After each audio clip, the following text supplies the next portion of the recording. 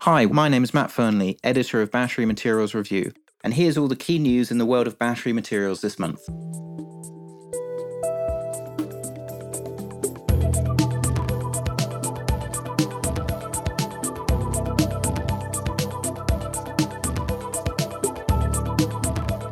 Welcome to September's edition of Recharge, the podcast of Battery Materials Review. Thanks for tuning in this month. There have been lots of developments in the industry, with the lithium downturn claiming its first major scalp, with the demise of Elita Resources. We discuss that in more detail in this month's issue, and also the ramifications for the industry as a whole. We've got two great interviews this month. First up, and with a lot of interest in the changes and developments in battery chemistry and in electric vehicles, we're delighted to have had the chance to chat with Adam Panayi from Romotion. Adam is a consultant focusing on the automotive supply chain and also a specialist in raw materials, battery chemistry and costs. We have a far-reaching interview with him touching on all of those subjects. Having discussed some left-field battery materials in last month's podcast, we're back to plain vanilla lithium this month, and we're delighted to have had the chance to talk with Keith Phillips, CEO of ASX-listed Piedmont Lithium. His company's just published an updated scoping study on its US project, which shows the capacity for its integrated lithium hydroxide project to be at the bottom of the cost curve. Given the project's strategic positioning in the continental USA, there's a lot of interest in it at the moment. But before we get on to those, just a quick summary of the high points from this month's issue of Battery Materials Review. Our primary focus piece this month is on the 811 battery chemistry, and we ask whether it's really the answer to all of our problems. With a shortage of high-quality nickel supply, prices of over $25,000 per tonne needed to incentivise more supply, and the time it takes to build a large-scale nickel project, we believe it's quite likely that nickel prices could double or even triple from current levels. That will have significant implications for the economics of 811 versus 622 versus NCA battery chemistries, and we discuss those in more detail in the article. So let's move on to August raw materials newsflow then. So Glencore's not the only company citing issues with its cobalt mines, and China Molybdenum's Tenke Fungurume mine is also reportedly operating at a loss. A number of cobalt financings have now fallen away, and the market certainly looks like it's going to be tighter next year following Glencore's production cut announcements. However, we're not so sanguine about the near term and think there's currently an oversupply of cobalt intermediates in the market. In nickel, it's also been fun and games with the accident at the Ramu mine in PNG. As one of the only mines in the world that's directly producing battery-grade products, any closure here would have serious implications for the battery markets.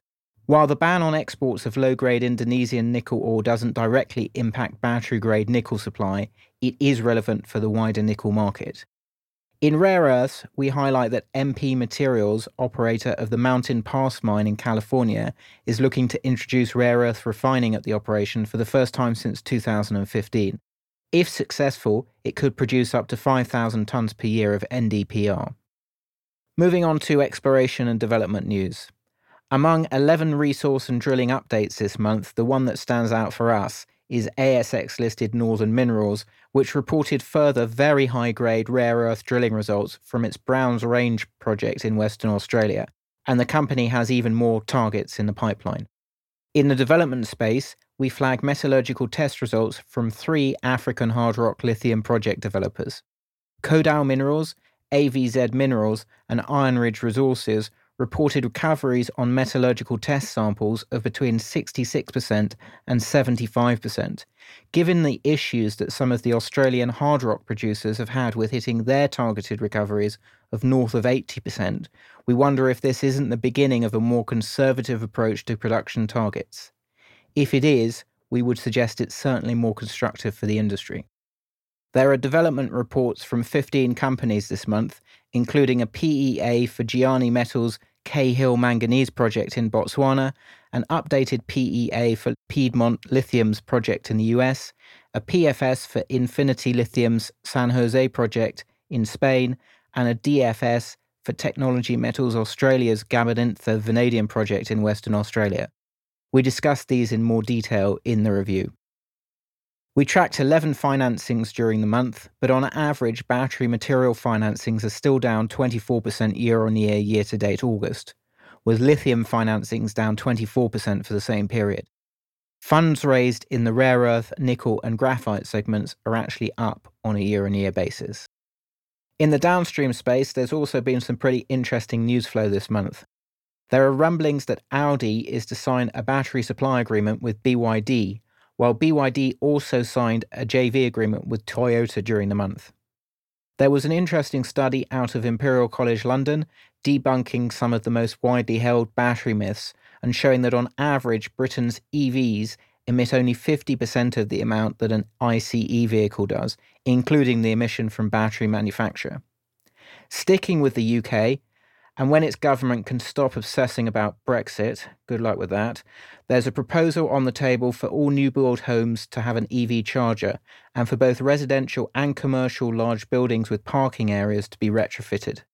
Such a proposal would have far-reaching positive consequences for EV take-up in the UK. An interesting data point from the US highlights that there's rising demand for second-hand electric vehicles, coming back to the point we made in our Focus article last month about EV prices versus mass market demand levels. Finally this month, BNEF revised up its global energy storage forecast by 16% by 2040 to 1095 gigawatts. This is compared to last November when it last published comparable forecasts. July was a pretty bad month for EV sales, with global sales down 44% month on month, with a slowdown in each major region. Interestingly, Chinese smartphone output is still growing, however, which is a positive for demand for smaller lithium-ion batteries. In the commodity space, Chinese flake graphite net imports seem to be stabilising, but we highlight the significant bifurcation between low-grade flake graphite import prices and clearly high-grade flake graphite export prices. Spherical graphite prices seem to be remaining relatively stable. This month we've introduced our monthly battery material ranking, which scores each material on a number of categories, such as supply-demand, inventory levels, industry structure and momentum. It's intended to highlight points of inflection in materials prices and potentially equity performance. Unsurprisingly, nickel is our highest ranking material, followed by rare earths and then vanadium. Lithium chemicals round out the bottom of our ranking. In equity land, August was a pretty horrific month all round, with only our nickel and downstream baskets shrugging off weakness. They even outperformed the S&P Global 1200 index. That doesn't happen too often. Our two worst performing baskets were the Hard Rock Lithium basket on liquidity concerns and our vanadium basket following Largo's less than stellar results. So that's the end of our news roundup for August. If you have any questions on any of the topics I've covered, please contact me, or you can find more information on our website at www.batterymaterialsreview.com. Moving on to our interviews now. Today, we're delighted to welcome Adam Panayi from Romotion. Adam's a consultant with a lot of experience in the automotive supply chain. Welcome, Adam. Thank you very much. Glad to be here. Starting off with the questions, can we start with battery chemistry? There's obviously a lot of talk about the new 811 battery chemistry and the apparent rapidity of its adoption. What are you seeing with regards to take-up of 811 chemistry in the market at the moment? From a specifically EV point of view, there's only really one model that we can actually fully confirm has NCM 811 in it. And then even within that one model, it's only an available option on the higher battery pack size. And that's from CATL. The battery cells have been provided by CATL. Just to say that as far as we're concerned, then that's not really what we would consider commercial adoption. So it is in the market. It's on the passenger car side, probably not even 1% of the market or roughly 1% of the market at present. And really, when you're going to see mass adoption is when this chemistry is qualified by major OEMs who are not going to rush to put a new chemistry onto their platforms before they're certain that it's safe and it's reliable in terms of its cyclability as well. So if you look at what Volkswagen is saying, or Northvolt, who will be supplying them in Europe, or BYD, or a number of the other major battery cell manufacturers and OEMs as well, they're all talking about 2021, 2022 for the rollout on new vehicles. And one of the things we've been keen to stress about this whole debate as well is that the rate at which a chemistry is adopted in terms of it becoming mass market is relatively slow, because you have, even before the chemistry is fully commercialized or put onto platforms, it has to be qualified and so on. That's a year to 2 year process. But then when it's even qualified, those vehicles come onto the market and they compete in a marketplace where there's other vehicles that are available with earlier chemistry, so NCM 622 or 523 or NCA in the case of Tesla. So you don't just get this sudden switch over to a new battery chemistry immediately. It gets put onto a new vehicle platform. Those vehicles get sold into the market. They represent a relatively small part of the market in their first year. In the second year, you have more models coming on with that chemistry, and the third year more, and et cetera, et cetera. And then, it takes a good 4 or 5 years for the chemistry to become a majority or a mainstream chemistry. But really, we don't see that process fully beginning for NCM 811 until, let's say, late 2021 and into 2022. So we've heard a fair amount about strong take-up of 811. Is that then suggestive that the 811 chemistry is primarily being used for consumer devices? In large format, it hasn't been hasn't been adopted fully for large format, which is for EV. So I can't really speak to consumer that much because we're really focusing on the EV supply chain. But yeah, we do know that it works at a pilot scale, and in probably a smaller format, it's fine to use. So cylindrical, but for prismatic and pouch, it is still under development as far as we're concerned. With that one caveat of, we do know that it's in certain models, or a particular model, in fact, for a certain iteration of that model, but that it doesn't really constitute mass market as far as we're concerned in terms of rollout. And one of the things you hear about is to say, people talk about 100% uptick in NCM 811 in the last year. That's because the base was very low. I mean, there was just virtually nothing in 2018. So I would just always caution against getting too carried away with talking about the pace of that adoption. These things take time. It's a very sober process. No one's looking to make a mistake from an OEM point of view in terms of adopting the technology too soon, especially when NCM 622 works very well, especially for premium vehicles. Just to go off on a slight tangent as well, but the point is as well that the market, as it becomes bigger, the types of vehicles you have on the market are going to become more diverse. So you're going to see premium vehicles in Europe and North America. You're also going to start to see more budget vehicles come in as well over time. And in China specifically as well, LFP is not a finished argument in terms of the chemistry being used. It's interesting you say that, because one of my questions was going to be to talk about LFP, because it was pretty much written off as a chemistry last year, but it seems to be making a bit of a comeback now. Do you think it's going to be a material part of demand going forward? For two reasons, yes, I do. One is that it's always going to be, for at least for the foreseeable future, used predominantly in buses and coaches, and that takes up a fair chunk of demand anyway. But what we understand from some of the Chinese automakers and also the battery cell manufacturers there is that LFP is going to be used in budget vehicles, so relatively low range vehicles, cheap vehicles for the Chinese market that are operating on an urban footprint, let's say. The thing is with LFP, it's, like I said, it's relatively cheap to employ. It's very robust and it cycles very well. So it's perfect for the budget end of the market, which is going to be important as the market grows. So, if you think about it in terms of where these vehicles are being sold and how, in China, you've typically got a market that's made up of vehicles that have been used in an urban setting. And there's a bit of a range between some of the higher end vehicles, but there is also a budget market there as well. In Europe and North America, it's very much a high-end market at the moment for EVs. I think that will actually change over time. But LFP has lost market share in the last couple of years, but I'd say that's going to come back. But again, that's a relatively undramatic process, I'd frame it that as. So it's going to be for a specific part of the market, which is relatively low-cost, low-range vehicles, primarily for China, I would say.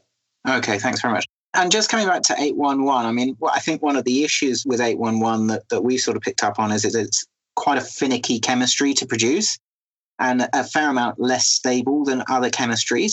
And on top of that, it does require battery-grade lithium hydroxide as the raw material. Given all of those issues, do you think it realistically has a future in mass market in electric vehicles? Oh, absolutely. Yeah, I just think it's going to take longer than people think to come into the market. So The two issues from a chemistry point of view for NCM811 are the fact that when you thrift the cobalt, you have issues around thermal stability within the cell. And then also you also have an issue around cyclability, so effectively how long and how robust the cell is under charge and discharge. Now, to some extent, both of those issues can be managed within the battery pack. So the software that runs the battery cells, you can effectively limit the charging and discharging window for the cells, so you get around some of that deterioration you get when you strip out the cobalt. And you can manage through cooling systems and also the software that runs the battery pack, the battery management system, you can get around some of the thermal issues as well. So I actually don't really see those as an issue longer term. Some of the software is catching up with the cell, but I think really the key thing to bear in mind is that NCM811 is coming, but it's just the adoption or the mass adoption is just going to be a slower process than I think is often credited.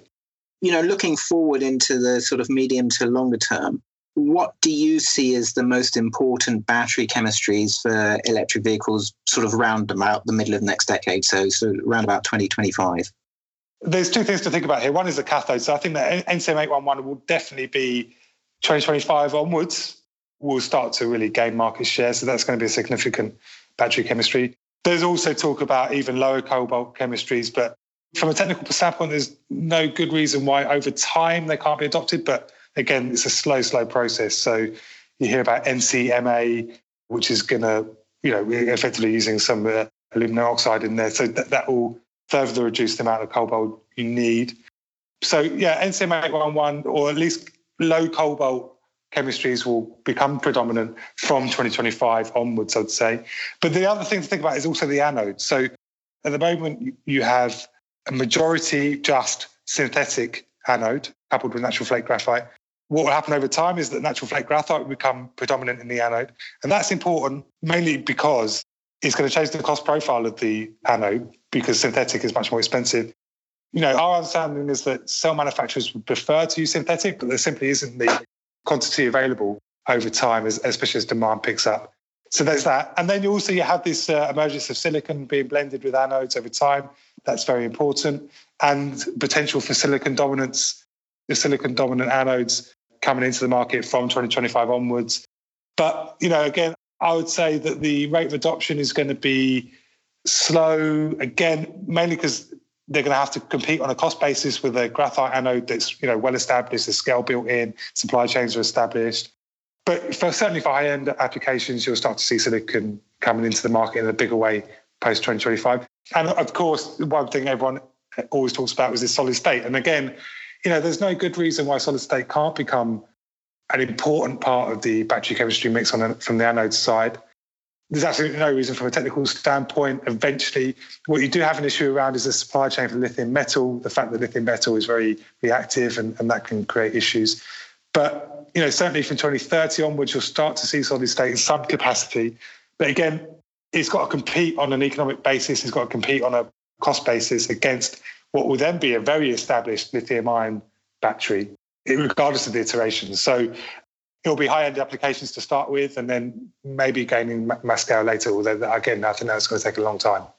Okay, thanks very much. So if we move a little bit more onto battery packs and the EVs, I think one of the issues for me is that we continue to hear about how the price of batteries is falling, but if, as seems likely, nickel prices could double or treble from here, what impact is that likely to have on the battery costs for electric vehicles, particularly given this move that we've just been talking about to higher nickel chemistries? There's a couple of things to consider here. One is the raw material costs, so that's including your copper for connectors and so on, and all of your battery minerals, so your nickel, cobalt, manganese, and lithium, of course, and graphite. They all make up around 60% of the battery cost. So any significant price increase in those has an impact on the cost of the cell. That, to some extent, is mitigated by the fact that battery cell manufacturing, particularly for EV, is not a particularly efficient business at the moment. Yield losses range from 20 to even 50% you hear in some cases. So as scale is built out in terms of the battery cell manufacturing, you'll see a reduction in yield losses, which will offset some of any variation in costs, I'd say. And also the fact that you're going to get greater economies of scale in terms of cell manufacturing as well. So while at the moment raw material costs. If nickel prices were to double tomorrow, or cobalt prices or anything else, that would have a significant impact tomorrow. But as time goes on, raw materials become less important as a part of the overall cost because, like I said, you get scale economies, you get improvements in yield losses and so on. For the listeners, can you just explain in a little bit more detail what yield losses are and what causes them? Well, you have yield losses all along the supply chain. You have it at the mining level where you go from the raw material to the chemical, so be it lithium hydroxide carbonate or anything else. Just inefficiencies built into the production process that you don't get 100% return on anything. Any input I think I mean specifically in the battery manufacturing area. Basically, you have a situation where manufacturers are coming into this industry and also they're scaling at a rate that means that they're not necessarily producing 100% efficiency in the sense that they're producing cells that are off spec and have to be scrapped effectively. I mean, that is, to be quite blunt about it. So there's a point at which you're producing cells that just aren't up to spec and they have to be recycled or scrapped. So that's what I mean by yield losses in this instance. So you and I have spoken before about the importance of the major auto manufacturers moving into the EV space and how that has the opportunity to revolutionize this sector.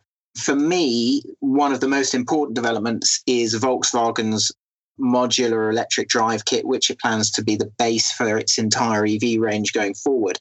How much can standardizing the core of the electric vehicle reduce the cost for OEMs going forward? This is something we've looked at in quite a lot of detail. And, so they're planning, I think it's 50 models off that one platform. When you get to that level of homogeneity in terms of the components you're using, the engineering you're employing, you start to reduce costs pretty dramatically. So we've modeled this and we said, okay, imagine that you get to a 100 kilowatt hour battery cell. Does that get you to purchase cost parity with a internal combustion engine vehicle? Our answer to that is no. So how do you get there? And a large chunk of the cost reduction for electric vehicles will be this shift to dedicated EV platforms. So one is the modular electric drive kit that you mentioned from Volkswagen. GM have their own platform. BMW are adopting one that it can take either battery or it can take hybridization and also can take internal combustion engine. So there's quite a few different proposals on offer there. The Volkswagen one is probably the largest scale and the most ambitious one, followed by GM, I would say. I would say that that's going to be responsible for the lion's share of the reduction in cost for EVs over time. If you think about how an EV is made now, with the exclusion of Tesla and a few other pure EV companies, it's effectively a retrofitting of an internal combustion engine vehicle with a battery. That's not efficient in terms of performance or cost. So as we move to dedicated EV platforms, you'll see a vehicle that's designed around a battery. And with that, like I said, you get scale, you get homogeneity in terms of components, and also you get a vehicle that's designed to run a battery, so you get performance benefits there as well. Some of the presentations that you might be able to find online from us that we've done publicly shows you the breakdown that we think that that's going to make in terms of the overall cost of the vehicle. And that for us is the key cost reduction, even above and beyond the cell. In Battery Materials Review last month, we discussed the road to mass market for electric vehicles, and quite interesting to see that you've also done a piece on that recently. I think we both concluded that selling price is going to be the crucial factor in the move to mass market. And given that the mass market in the UK currently, as an example, is about 15 to 20,000, and the average EV selling price is about 30 to 35,000, how long do you think it's going to take for EVs to get into the mass market realistically? Based on our modelling, if you take a new battery electric vehicle model, so that excludes plug-in hybrid, if you take a new battery electric model on a dedicated EV platform, then we're saying purchase price parity from 2024.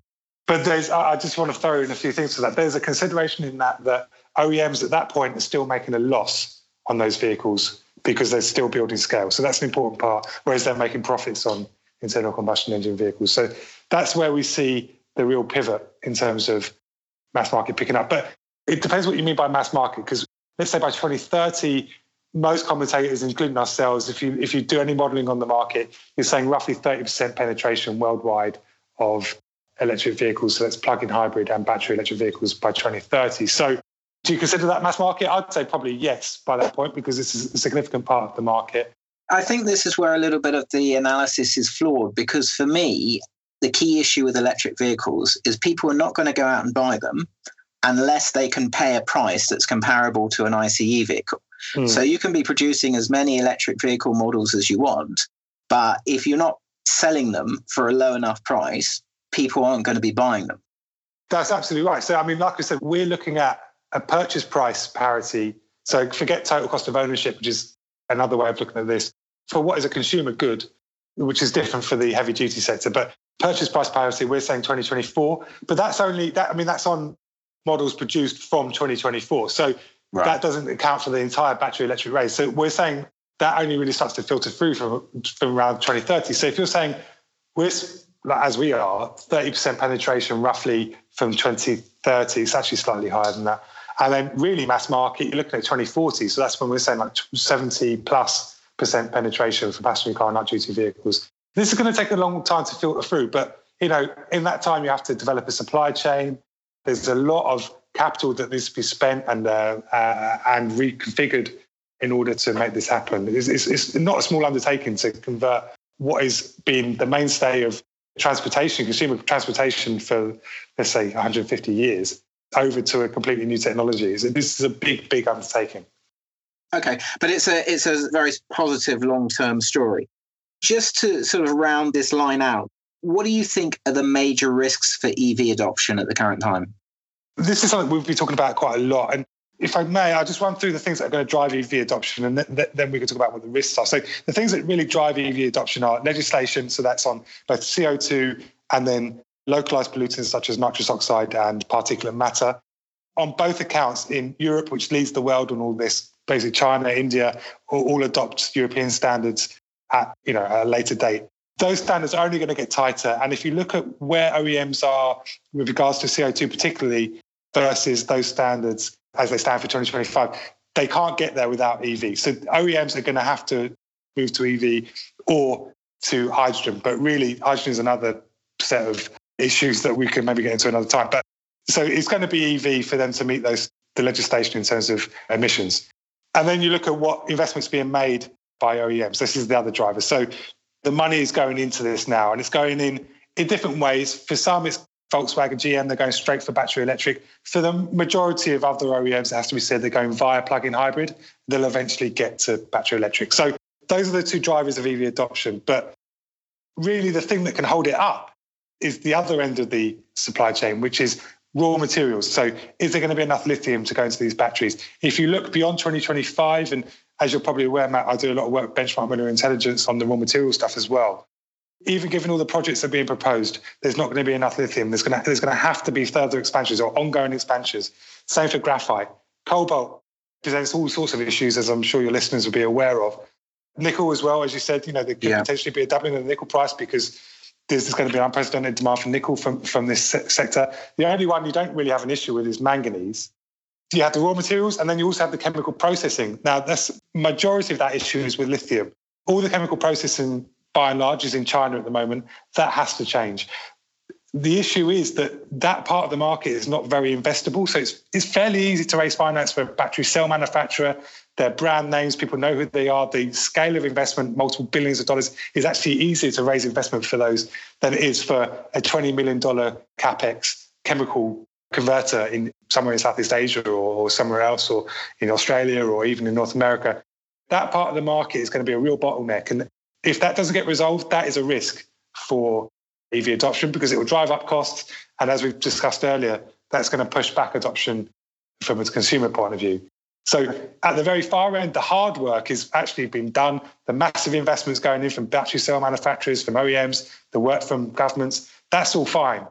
The real issue is with the raw materials and the chemical processing. And if that doesn't get resolved, there is going to be a bottleneck. And probably from mid-2025, when you would expect this market to really start to take off. Okay, thanks very much. And just to finish off, you speak to a lot of people, both specialists and non-specialists on this space. What's the most important concept that people don't really get, apart from the shortage of raw materials, obviously? Probably we can go back to where we started, which is on the rate at which chemistries change. Again, this is, if you find one of our presentations online, I'm sure you can. We map this out in terms of the timeline for adoption of a new chemistry. And it's a slow process. When a vehicle comes onto the market, generally speaking, it will keep the battery pack and the chemistry that it's employed when it comes onto the market until it's taken off the market, some 3 to 5 years later. And so that creates a natural lag in terms of the adoption of new chemistry. So that's one thing. And again, this issue around raw materials and also chemical processing of those raw materials, I think is the biggest challenge for the market, frankly. Adam Panayi from Romotion, thanks very much indeed for your time today. My pleasure. Thank you. Moving back to a company now, and I was delighted to have the opportunity to speak to Keith Phillips, CEO of Piedmont Lithium. Piedmont has a hard rock lithium project strategically positioned in the United States. Keith, welcome to Recharge. Matt, thank you very much for having me. You've recently published PFS level metallurgical test results, byproduct resources, also an updated scoping study for the project incorporating those byproducts. Can I just ask about the byproducts? You've flagged a mica byproduct credit. Given that a lot of the recovery problems for the Australian hard rock projects have been due to high mica contents, how are you going to get around that in an ore body that's obviously pretty rich in mica? Matt, that's a great question. So I think it's first of all important to understand the history in the region, in the tin spodumene belt in North Carolina where we operate. So there were 2 large mines that operated for decades in this region from the 1950s into the 1990s. One of them was the Holman Beam mine, operated by what was then called FMC Lithium. We have a number of former FMC Lithium people working with us as consultants or executives. And so we have a good understanding of that ore body and their business. And we've learned that up to half of the revenue of that business was actually byproduct quartz, feldspar, and mica for many, many years. And they really had no issue at all isolating the mica as well as the quartz and feldspar and recovering it and being able to monetize it. We're very optimistic that can be a big business for us. The southeastern U.S. is an industrial heartland of the country. Most of the quartz, feldspar, and mica mineralization in the country is in the Smoky Mountain area from Georgia, North Carolina, Tennessee, Virginia. There are pure play mica, quartz, and feldspar mines in that region. Some of them have shut down recently, so we're actually importing material from overseas, which is a high-cost competitor. So we're optimistic we can come back into that market. With respect to the mining and processing and recoveries, I'm not sure it's true that the Australians' biggest issue has been with respect to mica. My impression has been more of an iron issue. And I would also mention that historically, Holman Beam and FMC never had trouble removing the mica. And our test work doesn't show any issue removing the mica. We think that's largely because we have pure spodumene mineralogy. So we put a press release out a few weeks ago about mineralogy. It's something not a lot of the companies talk about. Our impression from anecdotal discussions and evidence is that most other hard rock lithium assets in the world have significant issues with respect to lepidolite or petalite mineralization. And much of the lithium in their resources actually resides in mineralization that is not spodumene. So recovering it is more complicated, and the flow sheets aren't necessarily developed to do so. So I think that's actually the biggest issue. Your updated scoping study is for an integrated project producing up to 22,700 tons per annum of lithium hydroxide. Can you just talk us through the main assumptions and outcomes from the scoping study? Sure. So the scoping study is an update on a study that was done in September 2018 when we had a smaller resource. So an important priority over the last year has been to prove to the market that this is a bigger resource than we had previously kind of indicated. So we've done a lot of drilling. The current resource is 27.9 million tons at 1.11%. And that supports a 25-year mine life, which is very significant relative to our initial mine life of 13 years. And for a gold or copper project, 13 years might be fine. But when you're producing a specialty chemical product, people are going to want to have offtake agreements for the long term. A longer mine life is important and longer project life is important. So we're very, very happy to have got the 25 years. The operating costs of the project remain very low. We'll talk about that later on. But with the longer mine life, the economics of the project are just that much better. We now have an PV over $1 billion for US, over 2 billion Australian, IRR of 34%. And so we're very pleased with the outcome. And we think it'll only get better from here as we continue to drill more and make it a bigger project. Okay, great. So just to talk a little bit about the costs then, in the scoping study, you publish a cost curve that positions Piedmont as the lowest cost lithium hydroxide producer in the world by 2028. Given that you're going to operate in the US with high labor and power costs, and that you're going to be using conventional technologies, how do you really justify that?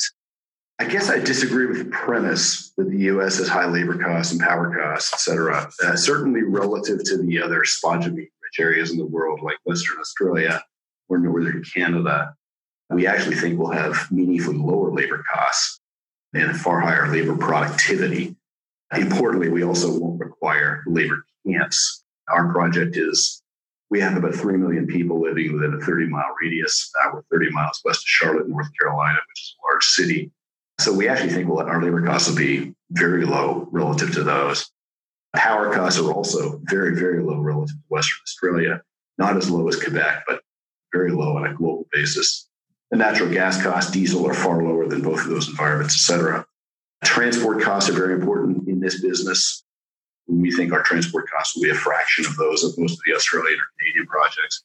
So a project like Kidman, for example, I think they're talking about a 500-kilometer trucking of spodumene to their ultimate chemical plant in Nemaska. I think that's a total of 800 kilometers between rail and truck. And there's nothing wrong with that. But in our case, we have a 20-mile haul. It's dramatically lower cost. You're moving a lot of material, 6% concentrate, a far shorter distance. So there's a big cost saving there.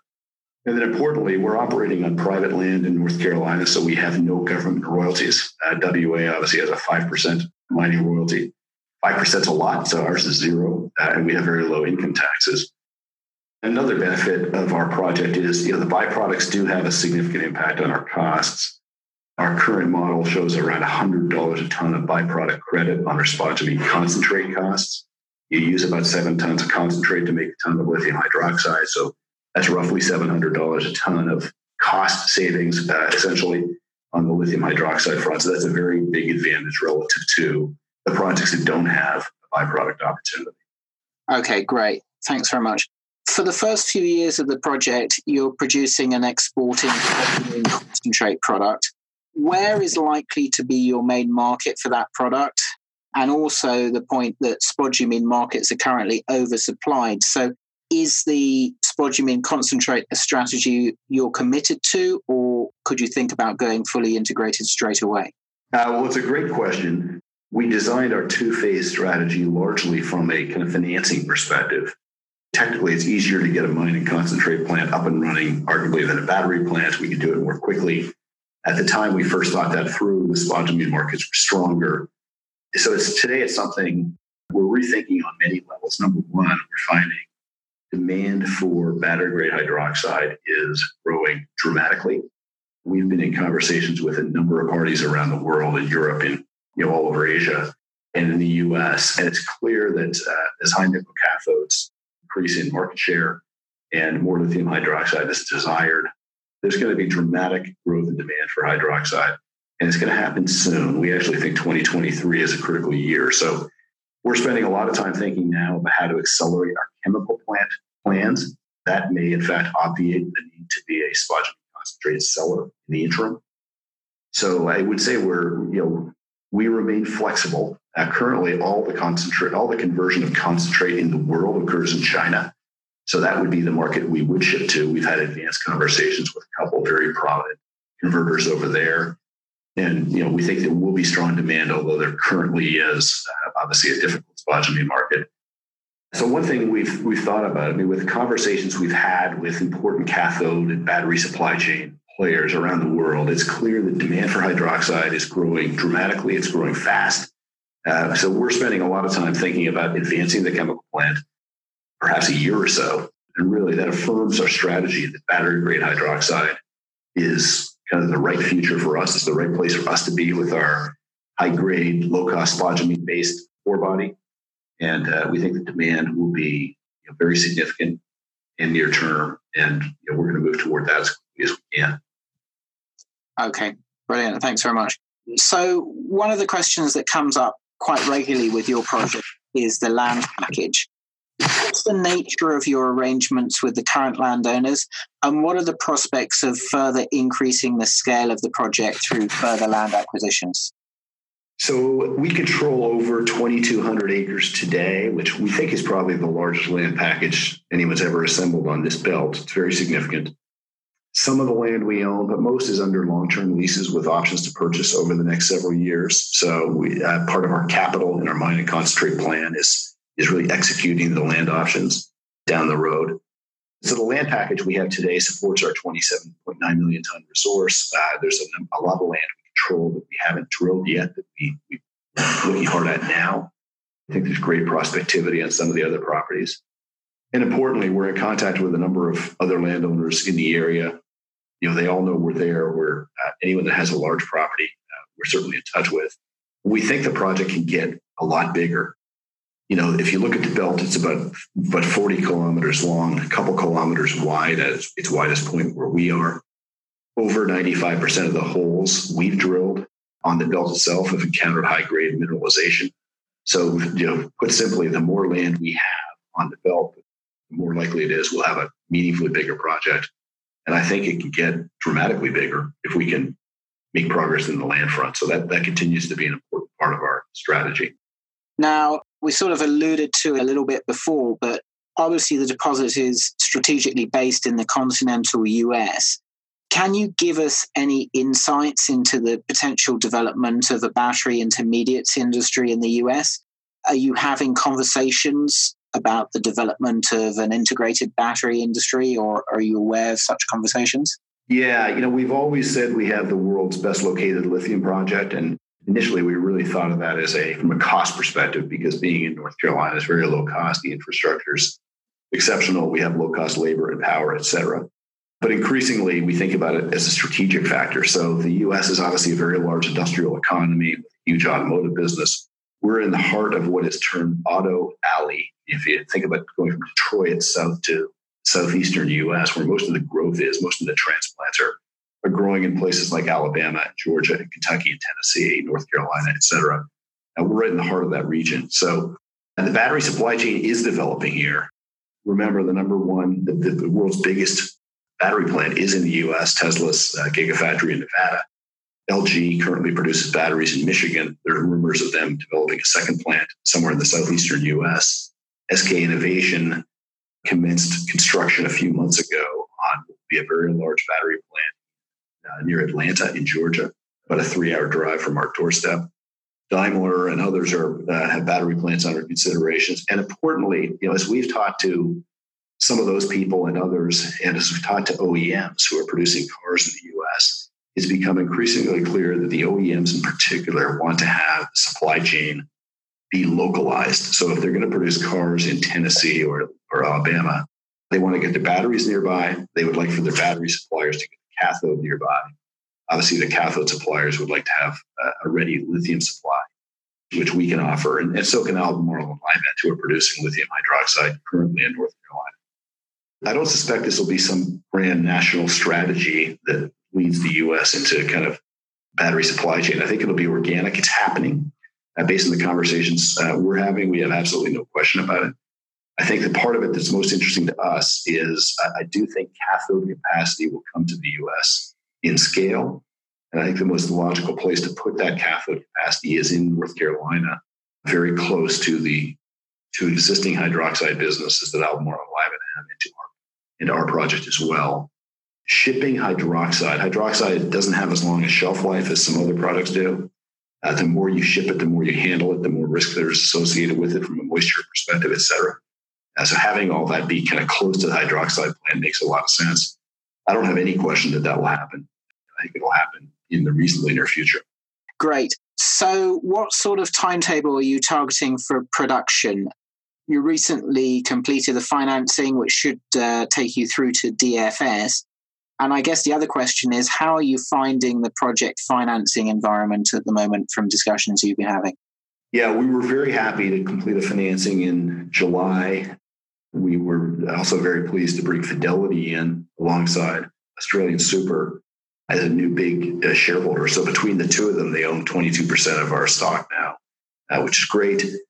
We do currently have $15 million US of cash, roughly. We will not need to come to the market in this current environment at all.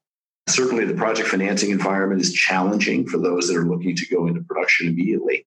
we're focused right now on really advancing the chemical plant aspect of our strategy, bringing that forward, and in doing so, engaging in conversations with any number of strategic parties, be they OEMs, battery plants, cathode producers, et cetera, private equity groups, et cetera. There's a whole raft of people who are interested in a project like ours. And I think ultimately we will involve one or more parties like that, whether it's in an offtake capacity or a strategic capacity, to help finance our project. And I think, at the right time, financing the project will be, just given the strategic nature of it and the low-cost nature of it, will be very doable. Okay, great. A sort of question I tend to ask all of my interviewees: what differentiates your project, and why do you feel that investors should fund it over and above any other projects that might be existing out there? Well, there are a lot of lithium projects out there, and some of them I think are very attractive. I think what differentiates us is we have the only American spodumene-based hydroxide business. There are no others. There are several very interesting spodumene projects in Western Australia and Canada and elsewhere. There are some really interesting carbonate projects in Argentina. We have the only American hydroxide project. So that's very attractive strategically. We're located in the southeastern United States, which is the best part of this country to be in from an industrial perspective. It's very fast growing. Regulatory environment is constructive. The infrastructure is fantastic, et cetera. Our business is entirely ex-China. So while there may be a year or two where we sell spodumene to the Chinese converters, if that's sensible, basically our battery-grade hydroxide business will be an American business and totally ex-China, which is important from a cost perspective and also a strategic perspective. So we think the asset it's an exceptionally low-cost business given our location. It's highly strategic. Again, it's American and it's the only one. So there are other projects in the U.S., but they're not spodumene-based. And they're not, in the first instance at least, looking to the hydroxide market. They're more carbonate-oriented. So we think the upside is dramatic, and we think the execution risk is very low given where we are. So we think it's very attractive. Okay, Keith Phillips, thanks very much for your time today. Good. Thank you, Matt. So that brings us to the end of our roundup for September. You can get more detail on any of the topics I've discussed in the latest issue of Battery Materials Review, which you can find at www.batterymaterialsreview.com. I'll be back next month. I'm Matt Fernley, editor of Battery Materials Review, and this has been Recharge. Thanks for listening.